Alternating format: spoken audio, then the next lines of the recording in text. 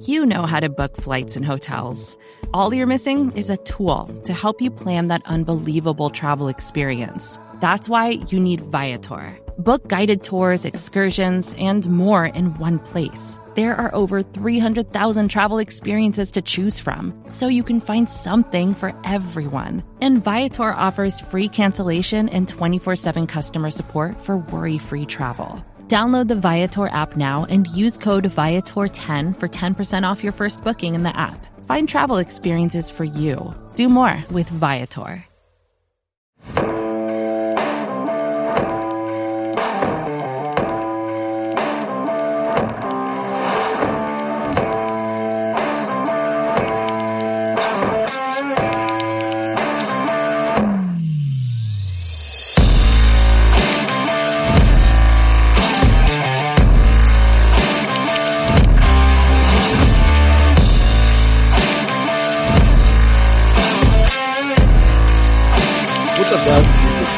Podcast. I'm your host, Connor Livesey, joined with my co-host today, Mark Schofield.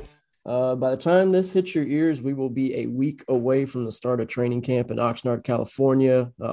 Many teams will be starting their training camp. So football is technically back. It's a week, less than a week away, so we can say that it's back. But Mark, as you're preparing, I know you got a lot of stuff to prepare for as you cover the NFL as a whole. What are you cramming in this week to get ready? So once the season kicks off, you're not drowning in stuff to do. I mean, Connor, we're always drowning in stuff to do once the season starts, man. We are finishing up at Touchdown Wire USA Today. Our top, we try to keep it to 11, but sometimes we expand it because we don't want to leave guys out. Our top 11-ish at positions, and then we're going to start rolling out our top 101 players.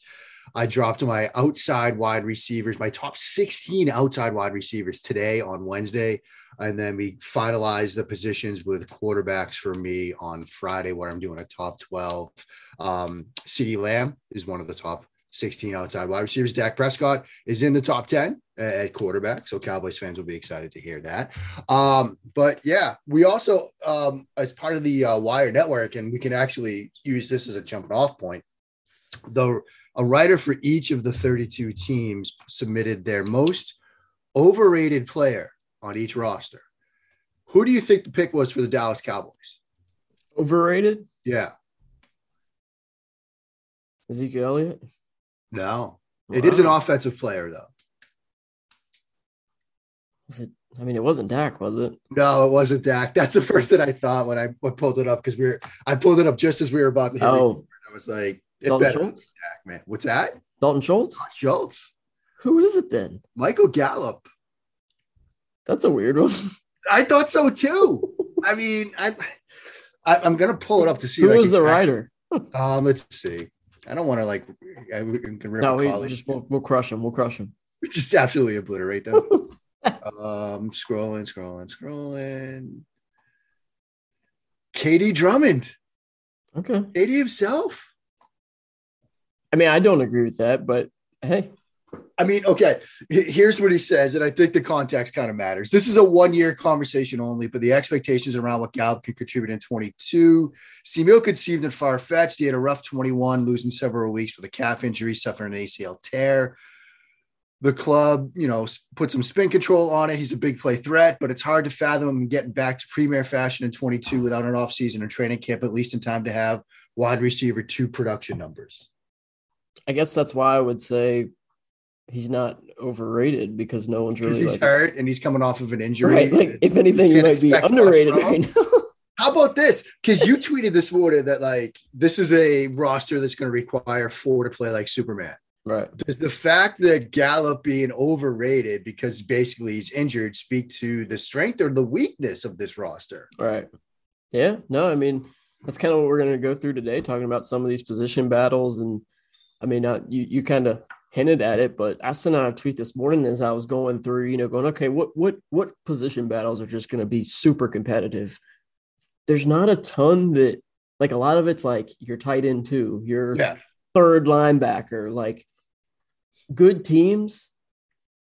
I mean, really talented rosters, you're competing at almost every starting, not every, every 11 on each side of the ball, but You're competing at wide receiver too. You're competing at, on the offensive line. There's no competition on the offensive line. There's no competition, really good competition on the defensive line. So it's like in the trenches there, I think it's pretty thin. And then you look at the corners, there's not much competition there.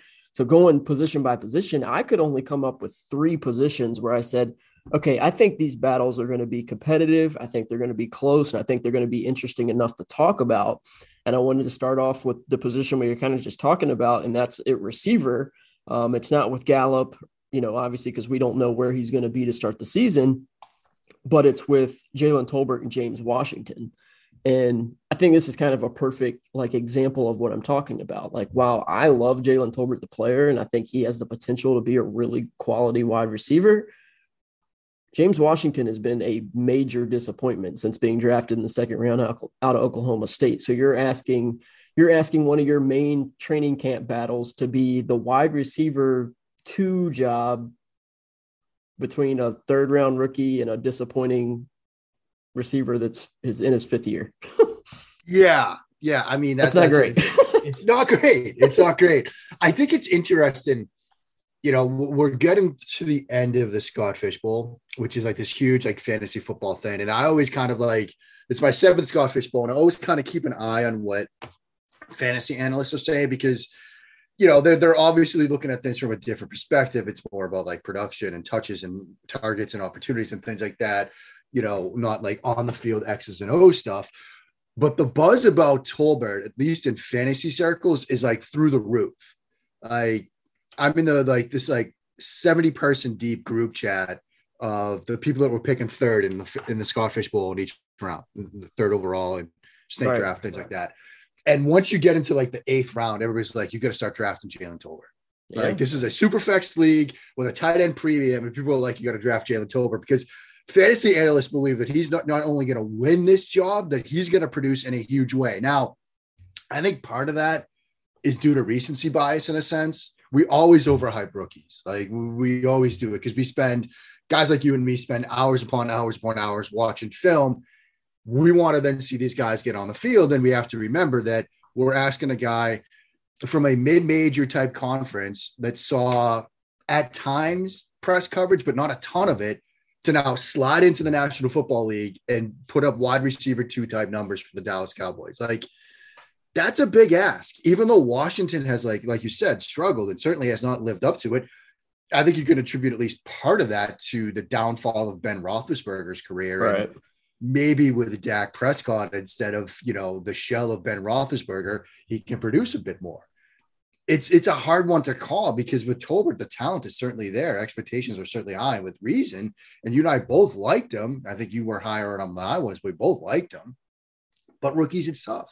Yeah, it's tough to make that adjustment. So I'd give Washington the inside straight, the inside opportunity here to pull this out, but it's not one I feel confident about. Right. And like I said, that's you're hoping that your wide receiver 2 battle in camp is CeeDee Lamb versus Michael Gallup, like it's been the last, 3 years or whatever. Or, even going back, not to say that this is some great player or anything, but even when Terrence Williams was a quality player, he was your wide receiver 2 next to Des Bryant, a proven guy.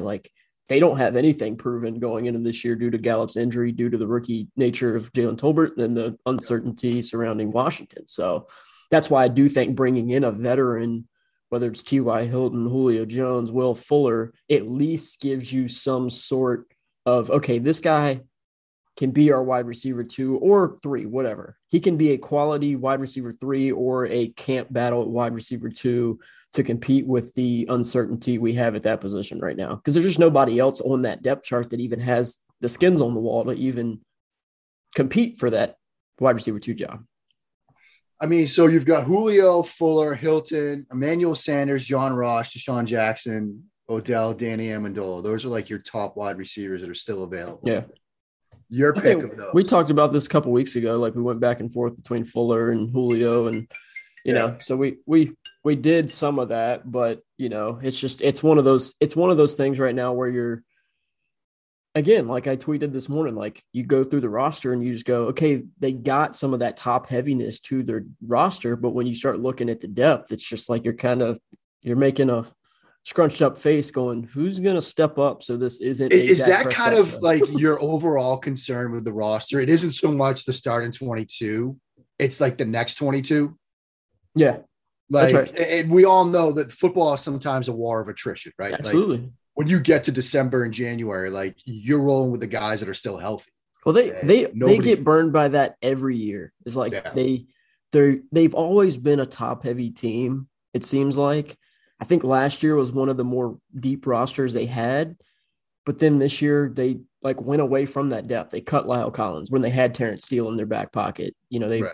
they obviously didn't pay Connor Williams, even though they, could have drafted a guard and had a really deep offensive line. And then they move on from Randy Gregory. So now you're asking Randy Gregory's backups to be the starters. And like they completely went away from that. Like, okay, we have this deep roster. We have a good, 1 through 40, like it was tough to cut down to that 46 man game day, team every time because you had 3, 4, 5, 6 good players that you were not giving a jersey to on game day. But this year I'm just like, oh, it's going to be super easy. So that's my biggest issue is I just think they went away from being the deep team that they were last year. And I think that's why they were so successful throughout the season because they could come at you in waves. Even when Michael Gallup was hurt, they still had Amari Cooper, CeeDee Lamb, Cedric Wilson. Now Right. you don't have Cedric Wilson or Michael Gallup or Amari Cooper. Who's going to step up and fill those roles? And I just don't even see the guys on the roster that have the ability to really do that yet. So who do you think to go back to Tolbert and Washington, who do you think pulls this one out? Who do you think emerges as Tolbert? You do? And honestly, it's not even like, okay, I think Tolbert's like going to be a better player straight out of camp. I think for what they want to do with the offense, and let me preface it by saying Kellen Moore isn't a guy who has like his wide receiver 1, his wide receiver 2, his wide receiver. Right. Kellen Moore's a guy's like, okay, James Washington's going to be our deep threat guy. We're going to use Tolbert in the slot this game and CD outside, and we're going to feed Jalen Tolbert. Like he's not a guy who feeds his wide receiver 1. So I think it'll be these 3 guys are going to have their roles. Each week will give them opportunities based on how the defense plays us. So to me, it's not like, okay, because a lot of teams do that. They force feed Jamar Chase. They force feed, whoever you want, Cooper Kupp. But like Cowboys don't do that. They haven't done that. Maybe they'll switch it up. So in my mind, I think Jalen Tolbert will have that like second most valuable role on the team just because he's not a one-trick pony as a route runner. He can kind of play inside and outside, and that'll allow CeeDee Lamb and Jalen Tolbert to kind of fluctuate between inside-outside roles. And then James Washington will do what he does, and that's run straight lines and make contested catches from time to time. I think that makes sense. So, all right, so what's the next position battle here? All right, so the next one I wanted to touch on is another one that we briefly mentioned it just a second ago, but that weak side defensive end, right defensive end role, moving on from Randy Gregory, I think was a big, talking point this offseason. And while they drafted Sam Williams in the second round this year, Sam Williams was another guy where you watched him and you could see the upside, but it was always, when is he ready to tap into it? Like there was some off the field stuff. There was some inconsistency stuff. There's only 1 real year of production. He's probably not ready to step in year 1 and be a starter. So then you look at, okay, who can start on that defensive end, on the right side of that defensive line? And it's 2 names, Dorrance Armstrong and Dante Fowler. And kind of going back to their wide receiver point, that's not great. I mean, Dorrance Armstrong is your 4th edge guy for years, was fine. He could come in, give you 2.5 sacks a year, play, 20% of the snaps. And it was like, okay, quality player, doesn't kill you against the run. He can give you some juice as a pass rusher. Dante Fowler has been the definition of your roller coaster ride, draft pick, high draft pick, didn't figure it out, had 1 good year of production, has bounced around. I just think, again, you're going into camp letting 2 guys who probably shouldn't come close to being starters in the NFL compete for the starting job. And I just don't think that bodes well. Yeah. I mean, it might be sort of a, D by committee situation where, similar to what you were just saying about, the wide receiver position, they might figure it out on more of a week-to-week basis. Like 6 weeks, it might be like, look, Armstrong, he's got a really good matchup against this guy for whatever reason. Some weeks it might be Fowler if he could figure it out. I mean, I think, man, Fowler's just such a depressing story, right? Yep. Like early round pick, and he goes down in like rookie mini camp. Yep. ACL, and it just never seemed to put it together since there. Like you said, he had the one good year. Maybe he puts it together. I don't know, but it's similar to the Washington discussion, like you said. Like, yeah, maybe Williams figures it out. I mean, I think Cowboys fans can kind of pray for that, right? Maybe he pieces it together. There's upside there that he could tap into. Maybe it's an opportunity where, you come in as a rookie. Here's an opportunity for you to win a starting job in the National Football League as a rookie. Maybe he pieces it together. And a lot of the knocks on him were deservedly because of off-field stuff, and I get it. But the talent is there. The upside is there. You and I have talked about that. I think this is perhaps the most fascinating battle we're going to talk about, because this is a true starter. You're going to be asked to do a lot of stuff, and you're going to be in the hands of Dan Quinn, who, as we saw last year, figured things out, made some adjustments on his own and his own defensive philosophy. So there's potential there for you to really grow into a huge role here. Handicapping it, I think Armstrong maybe gets the early nod just because of familiarity and being there. But it's hard to deny that both Williams and Fowler have a ton of natural talent. Yeah. I mean, I agree with you. I think just the fact that he's been in the organization for 4 years seems to be very liked by again, listening to Jerry Jones talk on the radio for 4 years, you would think that Dorrance Armstrong was DeMarcus Lawrence. You'd think that he talked about him like he was a top 5 defensive end in the NFL. So it was kind of crazy to hear some of the things he would say. And I mean, again, after wins, Dorrance Armstrong was one of the first names that he would bring up as, this guy's just playing out of his mind. And we were he had 2 tackles, no sacks. I don't get it. But no, I mean, I'm with you. Another day is here and you're ready for it. What to wear? Check. Breakfast, lunch, and dinner? Check. Planning for what's next and how to save for it? That's where Bank of America can help.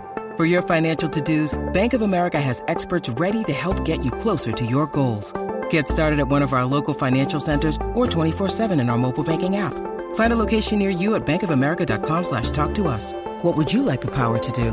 Mobile banking requires downloading the app and is only available for select devices. Message and data rates may apply. Bank of America NA, member FDIC. With threats to our nation waiting around every corner, adaptability is more important than ever. When conditions change without notice, quick strategic thinking is crucial. And with obstacles consistently impending, determination is essential in overcoming them. It's this willingness, decisiveness, and resilience that sets Marines apart. With our fighting spirit, we don't just fight battles, we win them. Marines are the constant our nation counts on to fight the unknown. And through adaptable problem solving, we do just that. Learn more at Marines.com. I think he'll probably he'll probably have the best opportunity to win that out of camp, just because he knows Dan Quinn. He's been in the program, they know him. And we know the Cowboys like to stick with people that they know. They don't sign free agents. They don't really like trading for guys. It's people that they're familiar with. So I think Dorrance Armstrong, like you said, has kind of got that inside track. Dan Quinn is familiar with Dante Fowler. So I feel like he might have, a little chip on, a chip in there to maybe step in and prove himself if he's able to stay healthy and show some things during camp. But I mean, like you said, it's the most interesting battle, in my opinion, because I think you can make a case for all 3 of those guys. Dan Quinn, Jerry Jones loves Sam Williams throughout the draft process. Dante Fowler has, 1 year of really high production, has the high, draft, background, pedigree, has the coaching with Dan Quinn before, and then Dorrance Armstrong's familiarity and just being around. So I think you can make a case for all 3 of those guys to win it, but I'm with you. I think Dorrance probably pulls it out at the end. And I think it is still more of a committee type approach. I don't think Dorrance Armstrong's going to play 90% of the snaps by any means, but no, it's, I just pulled up the 4 sacks he had last year, and 3 of them were pure effort sacks. Right. Just it's a coverage play. And he chased Kyler down from behind, laid down. He had one of Mahomes. He had one against Atlanta where they actually kicked him inside on a 3rd and 9. And he put a pretty nasty move on the guard here. And maybe this is also kind of going to be his use. A nice little swim move there. But maybe it's going to be by committee, and you might see two of the three guys on the field on third down situations as Right. pass rushers, whether it's Armstrong and Fowler, whether it's Fowler and Williams, whatever. So I think, like you said, they're all going to see time. And maybe this is one of those situations where like it's a starter in name only type thing. Cause like Right. Armstrong might see the first snap of the game, but then play like 25% of the snaps. Right. No, I agree. Definitely. So the last position I really want to talk about, then if we have something else, we can. And again, it kind of goes back to my overall perspective on this roster going into camp. It's kind of boring in my opinion, but it's the tight end 2 position behind Dalton Schultz. You got rookie Jake Ferguson. You got second-year guy Sean McEwen, and then veteran Jeremy Sprinkle, who's kind of been a journeyman. And again, going back to it, like if they play a ton of tight end 2 sets. That's my biggest thing is they rely on that second tight end a ton. And you don't have, I mean, again, if you ask me right now to put a bet on who wins that job, I'd try to run away because I got nothing. Yeah. This is a don't make me put a bet down situation, Connor. Like a lot, man. The thing that works in Ferguson's favor is his background and where he's coming from. Because I think particularly if you're going to go 12, Dalton Schultz can block. Like, don't get me wrong, and we've talked about it. But if you're asking him to like handle defensive ends one-on-one on a consistent basis, like you're not doing your job if you're Kellen Moore. Like you need him involved more as a receiving threat than a blocker. Right. So I think that second tight end spot is going to be asked to do a lot of blocking. Ferguson comes from an offense where he was asked to block a ton. Like, I think the interesting thing with his evaluation, I remember us talking about it was more like there's untapped potential as a receiver. Right. Not like we usually see with rookie tight ends. It's like, oh, there's potential here as a blocker. It's more, he's a blocker who can actually catch. So I think Ferguson, it's either Sprinkle or Ferguson, I think, in my mind. Yeah. I mean, I think we kind of underrate Jeremy Sprinkle at times just because his name's Jeremy Sprinkle and he's been the third or fourth tight end for so many years. But I mean, like, he is a quality blocker. He's just not the dynamic receiver. Yeah, absolutely not. But you don't need your tight end 2 to be a dynamic receiver. No, you need him to get to the flat and catch a ball if he needs it. Like, that's pretty much it. And that's what I'm saying. Like what you said, where it's like, can Jake Ferguson do that as a rookie? We'll see. If he can, he has the highest ceiling out of those 3. They seem to like Sean McEwen a lot. I mean, he's played some, he's been around, but I've